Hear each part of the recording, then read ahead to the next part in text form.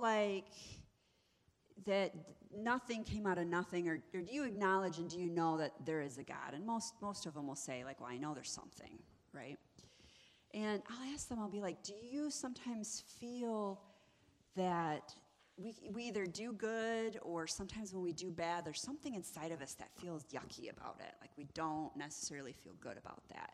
And they'll admit that they feel that. And I'll explain to them how when God sent Jesus, he did that to be able to make us come together again. See, Satan wants us to be divided, right? Jesus, when he was talking at one point, they were kind of accusing him of things, and he says, a house divided will fall. And sometimes I feel like inside of us, we're divided, right? The Bible might call it being lukewarm, right? You're not quite hot, and you're not quite cold. You're kind of lukewarm. And I don't drink coffee, but I've heard that lukewarm is not good. And, iced coffee is great, and hot coffee is great, but lukewarm isn't good. And the only thing I can equate it to is I drink Coke Zero, and when my can of pop has been sitting out for a while, and you grab it, take a big swig, it just, even though it's only a couple hours old, it just doesn't taste that good. And so people sometimes feel divided when they know, okay, God is real, I love him, I want to be able to talk to him, I want to be able to go and be with him, but I feel like I am not worthy, or that there's something wrong. And so because God loves us, we're able to pray and know that it's not about us. It's not about what we did that week. It's not what we did that day. It's about what Christ did. So as we continue kind of with this series, it's been called Revival. I don't know if many of you had seen, but the university at Ashbury in Kentucky had what they call a revival, right? The place filled up. One of the young men had talked about some of the things going on in his life and how he just needed to be real. And they began worshiping, and they didn't stop. Like, it went on and on for about 2 weeks. Like, it just never ended. I was reading some of the articles about how they were able to continue doing that. They had different churches in the area, different Christians, and a lot of the university kids, they would have like a worship band. And so they had a certain area, kind of staging area, kind of outside of the sanctuary, where there would be somebody playing worship. They played worship 24 hours nonstop. They had all these people coming. And so there was one or two of these young people that were just like prayer warriors, like maybe 20 years old, 21 years old. And they would just pray and pray and pray. And they would invite any of the worship leaders and worship bands and just say, just pray. And every once in a while, they would get up and they would look around. And wherever the Holy Spirit just kind of made them feel like, okay, they're next, they would call them over. They would say, hey, you guys come here. Everybody with your worship band, you come here. And they'd put them in the middle, and these 3 or 4 of them would pray over them. And then they would say, okay, when they're done with this song, we're transitioning, and now you guys are going to go out and play. And then that worship team would leave. And then this just continued on and on for weeks. And finally, the university officials said, okay, we need to have some sort of order because we've got kids that need to be in college and all this stuff. So they said, we're just going to have 2 services. They had a morning service and an evening service. And one of them was just for the young people that were at the university. I think that might have been the morning service because they had classes going on. But the evening service was open to the public. Their first evening service they had open to the public, there were thousands and thousands of people that showed up to go in there. Now, what was happening in there that would make the kids not want to leave for 2 weeks? I mean, sometimes it's hard to get somebody to come to church, right? Let alone stay there and just want to be in that presence. Well, what we call revival is you're bringing something, you're reviving it back to fullness of life. We don't realize it, but sometimes we walk around and we're not full of the life that God intended for us to have. I mean, I love John 10:10, that's why it's on the wall, right? The thief comes only to steal, kill, and destroy. But Jesus said, I have come that they may have life and have it to the full. A lot of us have life, but we don't know what the fullness of God's Holy Spirit and his love is for us because maybe we haven't really experienced it. And when you walk into a place that is experiencing what they call revival, what you're really experiencing is the Holy Spirit of God. The presence of God has become so thick in that place that it's no longer his presence in each individual. You can walk into this place, and I might have my eyes closed, and I might be like talking to God, and I'm like not here right now. And his presence is on me and in me, and I'm just in a different place, right? But that might not be a corporate presence where everybody is feeling that. And so we see in the Bible where there has been times in the Bible where the Holy Spirit will indwell a person and would be with an individual, and they would be able to feel God's presence and pray, and the Holy Spirit, I'm going to talk in a minute about what's the whole point, why would you want to have that? But there's also recordings in the Word, and we've seen in the U.S. and around the world when they've had revivals where God's presence comes in, and it's no longer just for each individual. It's there in a physical place. And if you walk into it and you're in it, you feel it even if you don't want it. There have been stories when Smith Wigglesworth, he was an evangelist in the about 50 to 100 years ago. And he would go and they would set up a tent and he would begin to preach, and the Holy Spirit would become so thick upon that place that there are accounts of police officers picking up somebody maybe who was drunk or pick up somebody who was robbing, and they're like, let's just take them to the revival. And they would just get the car close enough and the person would sober up. There is one account, I was reading through the one book about a woman whose son had some sort of disfigurement on his face. I'm not sure if he had like an aneurysm or had a stroke as a kid or what exactly had happened. And she had in her head, if I can just get my son underneath that tent, he will be healed. And she drove hours and hours and hours because she knew this guy had one night left in that particular town. And she got there, and because of her drive, the service was almost done, and the man was about to leave. And she went from the back of the tent, and she walked all the way up to the front. She was waiting and waiting. He started to leave, the minister did, out the back of the tent. And she grabbed hold of his sleeve, and she jerked on him, and she says, you can't leave yet. You have to pray for my son, please. I've driven however many hours to get here. And he says, okay. And he turns around, he kneels down, he's looking at the boy, and he's like, okay, well, what's his name? And she tells him his name. He goes, what's wrong with him? And she goes, what do you mean what's wrong with him? Just take a look at him. And he said, I'm looking at him. I don't see anything wrong with him. What's wrong with him? And she looks down, and everything was made whole again. Everything was healed. Everything was totally back to normal. And he said to her, what were you praying for? What were you thinking? And she said that if I got underneath this tent, he would be healed. See, God's presence was so thick in that place that she didn't actually need the minister to lay hands on that little boy and pray for healing. She just needed to get him under that tent, into that presence. And so they have felt that down in Ashbury, and that's why they had thousands waiting to get in. Because sometimes in our lives, we might go and read our word and pray and turn on worship music and just say, Lord, I just want to feel your presence. I just want to be with you. We might feel that peace. We might feel that joy. But sometimes when we get into corporate worship, when his worship is so thick, it's upon a place that it feels just different. You're not doing that alone. Now, okay, Mary, why would you want to do that? Well, not all of us do. Think about it. When Taylor Swift comes to town, every single one of those people that paid, what, $5,000, $6,000, $7,000, hundreds of dollars to go see her in concert, why don't they go home in their bedroom and crank her CD? Well, you guys don't listen to CDs anymore. The track on your phone. Because it's not the same as being in that concert, right? It's different. There is something different about watching the football game at home and watching the football game at the stadium. And so when we come together, we have lots of different things that we need to do as a Christian body, as a church. There's times when we need to take communion and remember what he did. There's sometimes that we need to be taught, what does it mean to tithe? What does it mean to make a contribution? What did the parables mean? What was Jesus talking about? And then there's a time for us to not just know God, but to experience God. And that is what God does for us with that Holy Spirit. We talked about this last week, but I'm going to just go there again. We know that sometimes we know people just by their name. We know who they are, right? If you right now, you know I'm Mary. and that I'm a female, and I live in the Bay City area. And that might be all you know about me. But some of you might know me as Pastor Mary.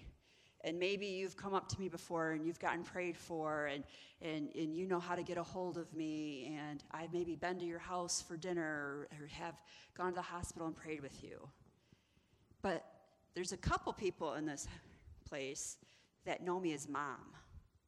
And that's a totally different relationship, right? Where they know me as Mom, they get a hug goodnight. Not always, but if I'm around, I give them a hug goodnight. They're getting too old for me to be tucking them in.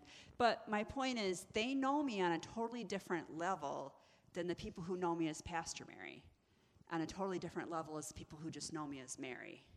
But I'm the same person for all three experiences. See, God has different levels and layers of his experiences with all of us. We know that God came down in human form. It's Jesus. Right? God is so complex, he tries to help us understand. There's Father, there's Son, there's Holy Spirit. Son, Jesus, comes down. And we can call on his name and be saved. And that's the basic level. And some of us, that's all we'll ever, as deep as we'll go, we'll be confident that we're saved. We will still experience life sometimes without peace, but we have confidence that when we die, we're going to go to heaven. But some of us have read the word and we have understood that Jesus said, look, because of what I'm doing, I'm going to go and you can pray now to the Father in my name. And no matter what you ask for, he's going to hear you directly. I'm not going to ask on your behalf. He's going to hear you. And that's why when the disciples said, how do we pray? He said, pray our Father. Because up until that point, they believed and they knew he's the Son of God. And it's Jehovah, Yahweh, is his Father. Now, he's trying to explain to them, because of what I'm doing, you now are able to say, our Father. He's your Father, too. You can address him more in an intimate way as Father. So we know Jesus. For some of us, we get a little bit deeper, and now we can communicate to the Father, right? So there's these different levels, right? If we call upon the name of Jesus, that's the first level, we're saved. If we begin to pray to the Father in the name of Jesus, now we're in a one-way relationship. We're able to tell him our needs directly. And Jesus made it very clear. Ask, seek, knock. Why isn't God helping me? Well, did you ask him? Well, you should know. Well, I know you need $1,000, but you haven't asked me for it. So, and I'm not going to just give it to you. God is a gentleman. He doesn't just do whatever he thinks you need done. If he did that, some of us would never eat a Snickers bar. I mean, seriously, we have free will. We can do what we want to do. But when we ask him, that's exuding our faith, where it says, have faith in God. Well, what does that mean?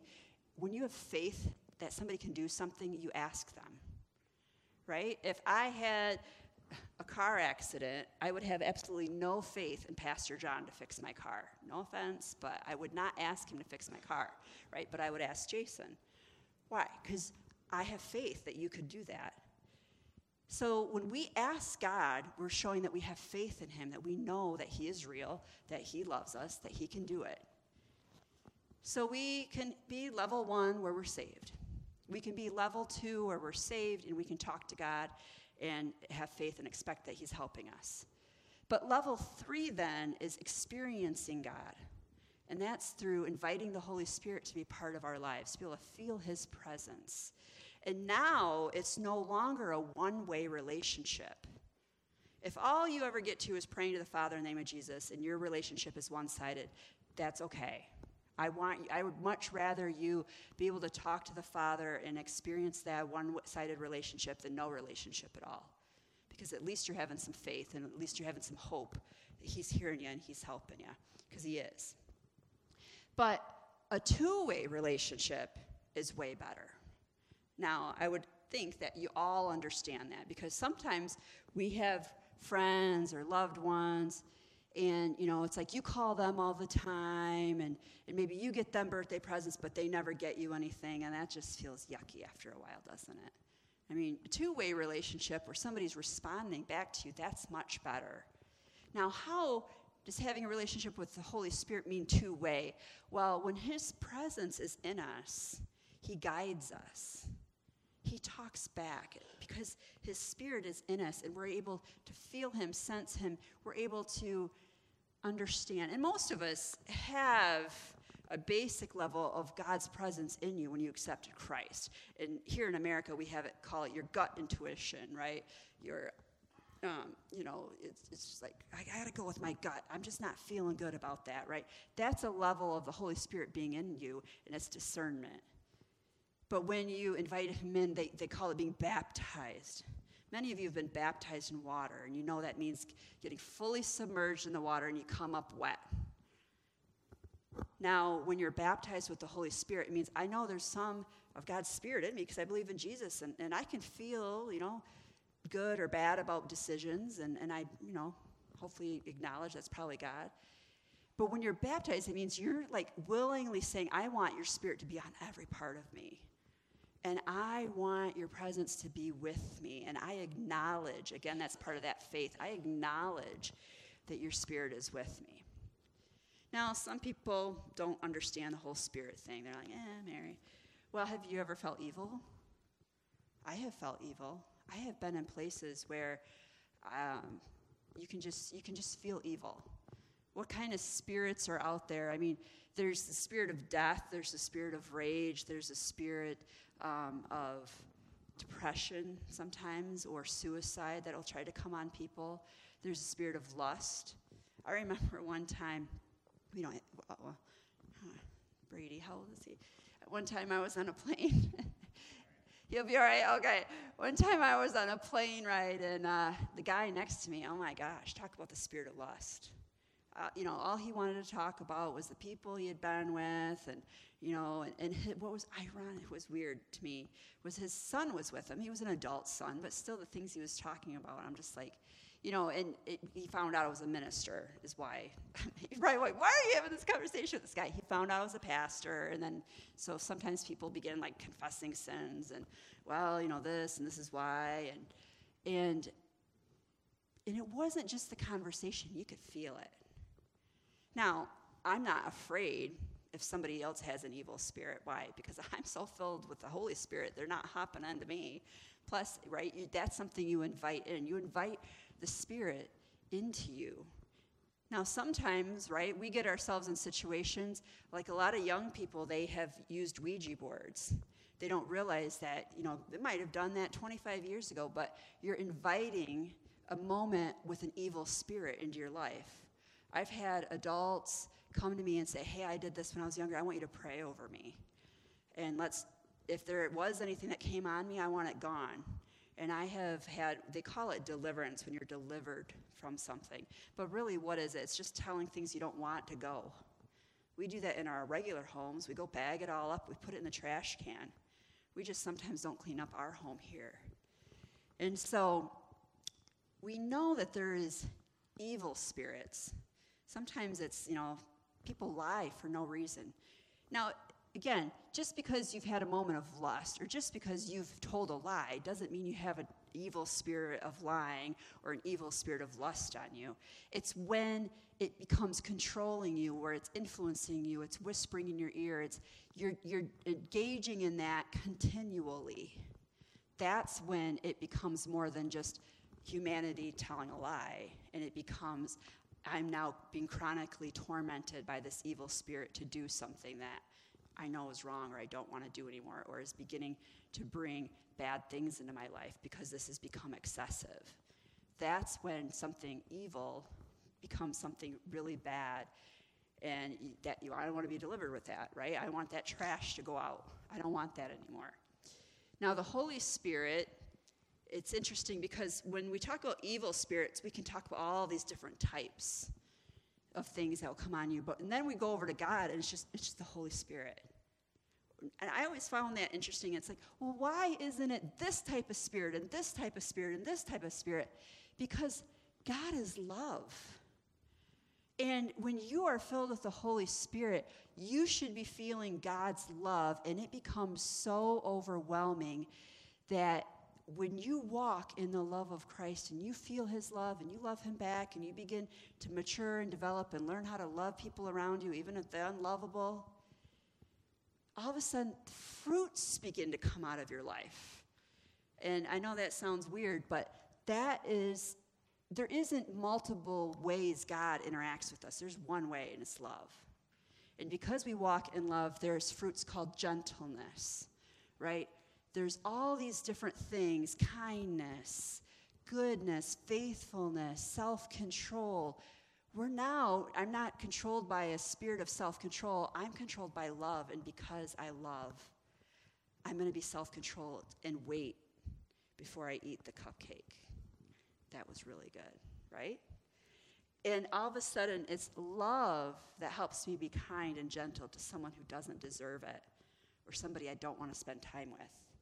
It's love that begins to influence my actions, and the consequences of me walking that way become evident in my life.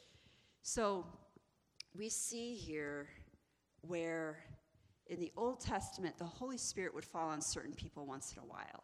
And when it would happen, power came down from God, and people would see it, and they would know, okay, this is a prophet, and God's Spirit is on him. And when Jesus came, that's why the Pharisees, the religious people who never believed he was Messiah, they believed he was from God. We see Nicodemus saying, we know you are from God. No one else could do the miracles you're doing. They knew he was filled with God's Spirit. They just didn't realize that it was God himself coming down to see it through and to give us his Spirit. We see here in John chapter 16, verse 13. Let's see here. So, right, Jesus is talking, and he says, but when he, the Spirit of truth, comes, he will guide you into all truth. He will not speak on his own. He will speak only what he hears, and he will tell you what is yet to come. Now, why would Jesus saying that? I mean, by the time you're in John chapter 16, this is the night he's going to the cross, and he's trying to tell the disciples some things. And we know that he had told them numerous times that when I go, I'm going to send to you the Spirit of God, my Spirit, right? And that Spirit is going to be in you, and you will be guided. You will be told the truth. You will be able to feel the presence of God. And so when you have moments where it's like, what do I do? You can, in your head, right in that moment, just say, God, what do I do? And his Spirit and his presence is right there with you. And you will feel confident in times of struggle, and you will be able to know how to move forward. We see at the end of Luke, well, it's not the end, but in Luke chapter 13, when Jesus was explaining to them about praying, and he said, which of you fathers, even though you are evil, know how to give good gifts to your sons and your children, right? How much more does God the Father want to give you the Holy Spirit if you ask? What is he saying? He's saying when you pray and you want an answer and you want a relationship and you want to know, just invite the Holy Spirit in. How do we pray? Invite the Holy Spirit in. I mean, that's basically how he summed it all up. He gave us some outline, but it says, how much more will the Father in heaven give the Holy Spirit to those who ask him? So in the book of Acts, we see where they prayed, they all came together, and the Holy Spirit fell upon them. Now, they call this was the day of Pentecost. Pentecost actually means like 50. It was like 50 days after the Passover. It was a day they'd have a celebration. And it became to mean something different, though, for the Christians. It was the day that when they prayed and asked, the Holy Spirit fell upon them. And again, it was so strong that they didn't even know what to do. So they went out into the streets, and the people in that town were like, they must be drunk. Because they were just so full of joy and so full of love and just so full of the Holy Spirit. And they're like, it's 9 o'clock in the morning. We haven't even been up long enough to get drunk. They probably didn't have shots of vodka. I mean, I'm sure some people can be drunk by 9 a.m., but back then, they were like, it's very clear, we haven't been drinking like that. I'm just being real. I mean, I'm sure some of you are thinking, oh, maybe, but... And so they said, this is God's Spirit. This is what was promised. We see in Joel how it was promised, and Paul quotes it in verses 17 of chapter 2, and he says, "And in the last day, God says, I will pour out my spirit on all people. Your sons and your daughters will prophesy, your young men will see visions, your old men will dream dreams. Even on my servants, both men and women, I will pour out my spirit in those days, and they will prophesy." It's interesting, though, because if we are satisfied we're going to heaven when we die, and we feel as though overall we're a good person, and we leave it at that, you can get through life. You can probably get through life pretty good, especially here in America. Why go deeper? Why have this experience? Why even ask God, okay, hey, lady preacher saying that your presence is out there, go ahead and give it to me. And when I remember, right, I will ask you how to do things. Why go deeper in a relationship? You don't have to. You have to want to. That's why the Spirit fell so strong in Ashbury, because those kids wanted it. I guess they had just had a sermon. They had a guest speaker come in, and he had preached to them, and I don't know his outline. I don't know exactly what he preached. But I did read that when he left there, he thought, man, that was horrible. When his wife said, how did it go? And he said, oh, it was a stinker, right? Like, I thought I was sharing with them something really good out of the Word, but nobody really reacted. I don't know. I just feel like I shouldn't have preached that. And it was like the next service when the Holy Spirit just fell on them. Why? Because he gave them something so amazing that they began to think about it. They began to let that grow inside of their heart, so that the next time they gathered, they desired it and they asked for it, and God's presence came down upon them. But it felt like a stinker to him. You know why? I remember Joyce Meyer talking about this. She, will get the crowd excited, and sometimes she's preaching the word, and people say, amen, amen, preach it, sister, right? And there'll be times when she's saying something, and she thinks, man, this is something really good. Why aren't they saying amen? Why aren't they saying, yes, that's right? Why are they so quiet? She asked her husband one day, and I thought this was really interesting. He's a really wise guy, meaning wise, not a wise guy. And he said, Joyce, when people agree and know what you're saying, they've heard it before, they yell out, yeah, amen. Yep, I've heard that before. That's right. That's correct.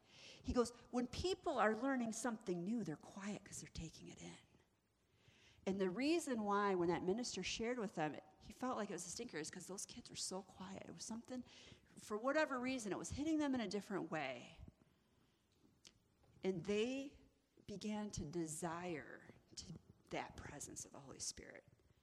They wanted his presence to come in. Maybe they have experienced life, and it's not always what we hope it will be, right? Sometimes we think like, okay, we're going to grow up, and everything's going to be perfect, and the reason why I'm miserable now is because I'm at home, my parents are telling me what to do. One day I'll have my own apartment, and then everything will be great, right? And you go, get your own apartment, and things aren't always great. Well, but if I get this job, then everything will be great. And then you work hard, and you get that job, and things still sometimes aren't always great. What is going on? You're living life. You're putting hope in circumstantial things that will make your life greater, rather than saying, all right, God, I need your presence to be on me so that I can have joy no matter what's going on, no matter what job I have, no matter, not that you shouldn't have goals, but your hope and strength should not come from the things of this world. What does that mean? If you pin all of your joy on your job and tomorrow you get laid off, right? That is a circumstantial thing, and now all of a sudden you're going to be joyless until you can think of some other way here on earth to help you. But if your joy and your strength comes from the Lord, then it doesn't matter what job you have. And so when we invite that Holy Spirit to be in us, to be on us, to be around us, to be over us, to follow us home in our car, to be at our house, to be in our bedroom, to be with us all the time, we're saying that no matter where I go, no matter what is going on, I have a source of joy. Now, we don't always tap into that. You can be filled with the Holy Spirit and, go to a bar one night and drink all night and tell horrible stories to people and go home. Does that mean that, you're not a Christian anymore and something bad has happened? No, but you might not feel good about what you did. You might have some conviction on your heart. You might be like, man, why did I do that? But the Holy Spirit might help you examine your life and show you, like, hey, your cousin Roger came into town, and you and him, that was all you did, and you felt influenced, and you went and did that. Next time, if you don't feel good about this, and you don't like how you acted and what you did, next time when Roger comes in, say, let's not go to the bar, right? Let's go somewhere else where it doesn't serve alcohol. And be bold enough to tell that to cousin Roger or whatever, right? Now, what I want us to know, I feel like we're still at this basic level. I want you guys to understand this. And Pastor John's going to come up, and we're going to end with this song, and I really love this song. And if you guys have Apple Music or Amazon Music or Spotify or whatever, you probably could find this song. And if you're like me, you could put it in a playlist, and you could play it every once in a while when maybe you're having a hard time. And what is the actual name of the song? Just Holy Spirit? Holy Spirit. I think Jesus Culture plays it, Carrie Job, whatever version you like, you could listen to it. But what I really want you to know is if your interpretation of your time with God is fear and shame, you've been deceived by Satan. Somehow along the way, whoever introduced you to God didn't know the God I serve. Your experience with God should be love.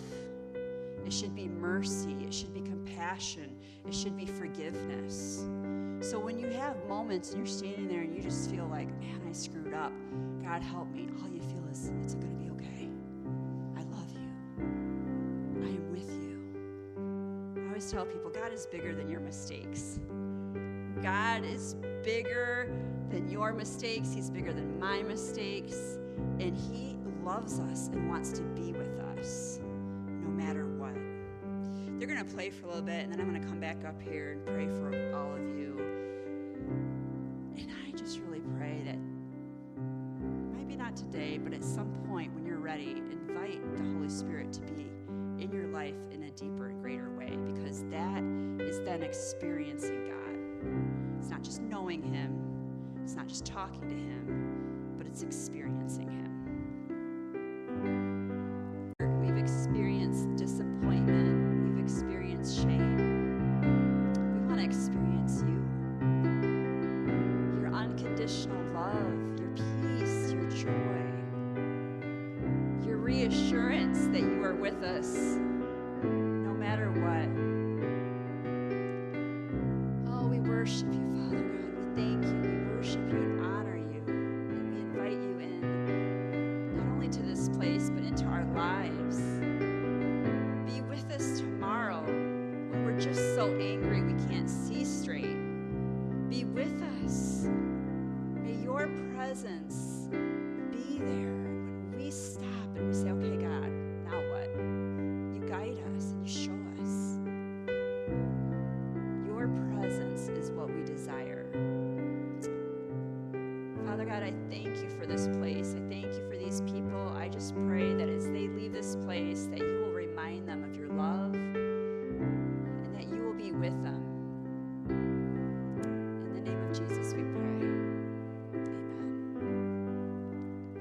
So tonight, I wanted to share all of this with you, and I wanted to challenge you.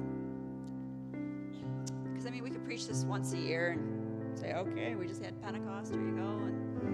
But I believe that we can go a little bit deeper. And so this is my challenge to you. I want you to try your hardest to go see the movie Jesus Revolution. It's playing in the theaters. Really try to go between now and next Sunday. I know it's going to come out on Netflix originally, but go see it. Try to go see it. I think if you go on Tuesdays, it's only like $5.50 or something. It's a little bit cheaper. And when we come back next week, come expecting.